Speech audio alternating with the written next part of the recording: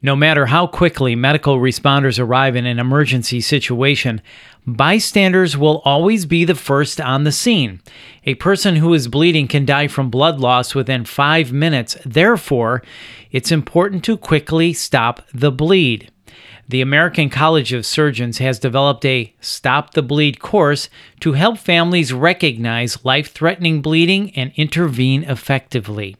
So let's learn more with the Medical Director of Trauma Services at Le Bonheur Children's Hospital, Dr. Regan Williams, who is deeply involved with the Stop the Bleed campaign.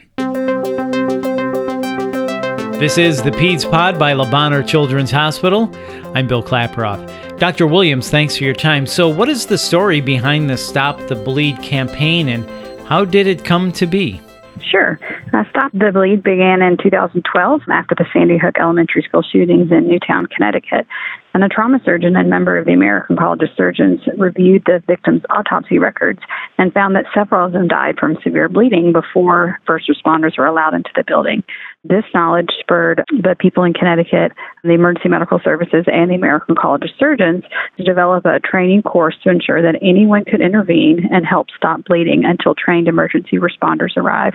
It sounds like a really, really important course to understand how to do this. So what should parents do in case of an emergency if their child is injured and they can't stop the bleeding? So know that you are the help until help arrives. So the first thing you always want to do is call 911.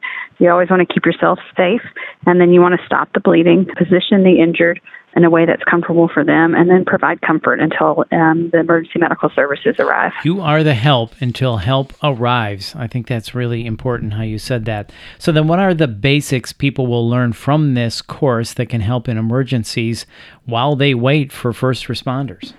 The course teaches 3 ways to stop bleeding. You can apply pressure with your hands, you can pack the wound and apply pressure, or you can apply a tourniquet to stop the bleeding. And the course goes through each of those, as well as offers hands-on training so that you'll have experience in stopping bleeding with all those methods. Okay, so 3 basic ways. You said pressure, pack and pressure, and then tourniquet. So what is the course like and how much does it cost? So the course takes about 60 to 90 minutes, and it's a brief presentation that goes through how it started, how to identify what life-threatening bleeding is, and then the 3 ways of stopping the bleeding. And then it also has a hands-on section, so there are models and tourniquets and gauze that you can pack with, and then gives you some real-life skills.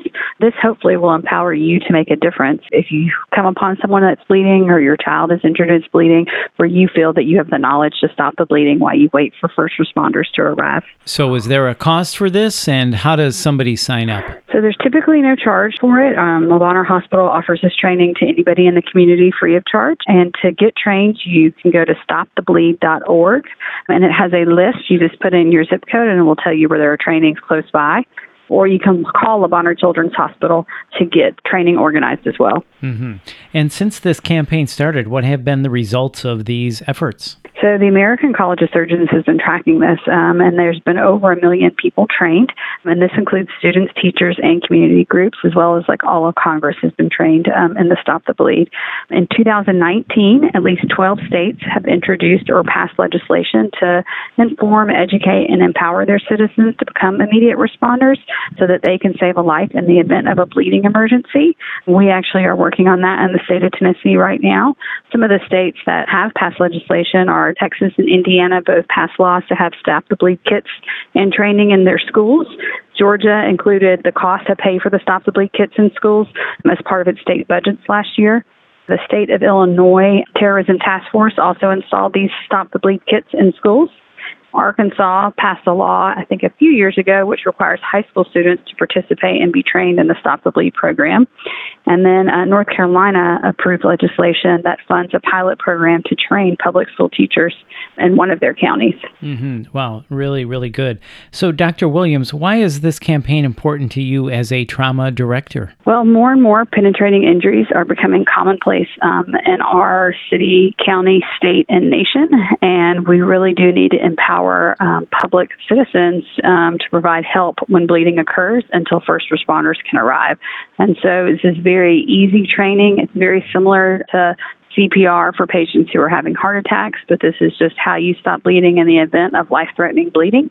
And I think it will help to save lives if we can control bleeding before first responders get there, and thus give the patient longer to get to the hospital and get everything controlled by the healthcare staff. Definitely worthwhile and something, quite frankly, we all should know. So thank you so much for this information on the Stop the Bleed campaign. Dr. Williams, thank you again. Thank you. That's Dr. Regan Williams, and to learn more, please visit lebonheur.org/podcast. And be sure to subscribe to the Pete's Pod on Apple Podcasts, Google Play, or wherever you listen to your podcasts. You can also check out lebonheur.org/podcast to view our full podcast library. And if you found this podcast helpful, please share it on your social channels. This is the Pete's Pod by Le Bonheur Children's Hospital. Thanks for listening.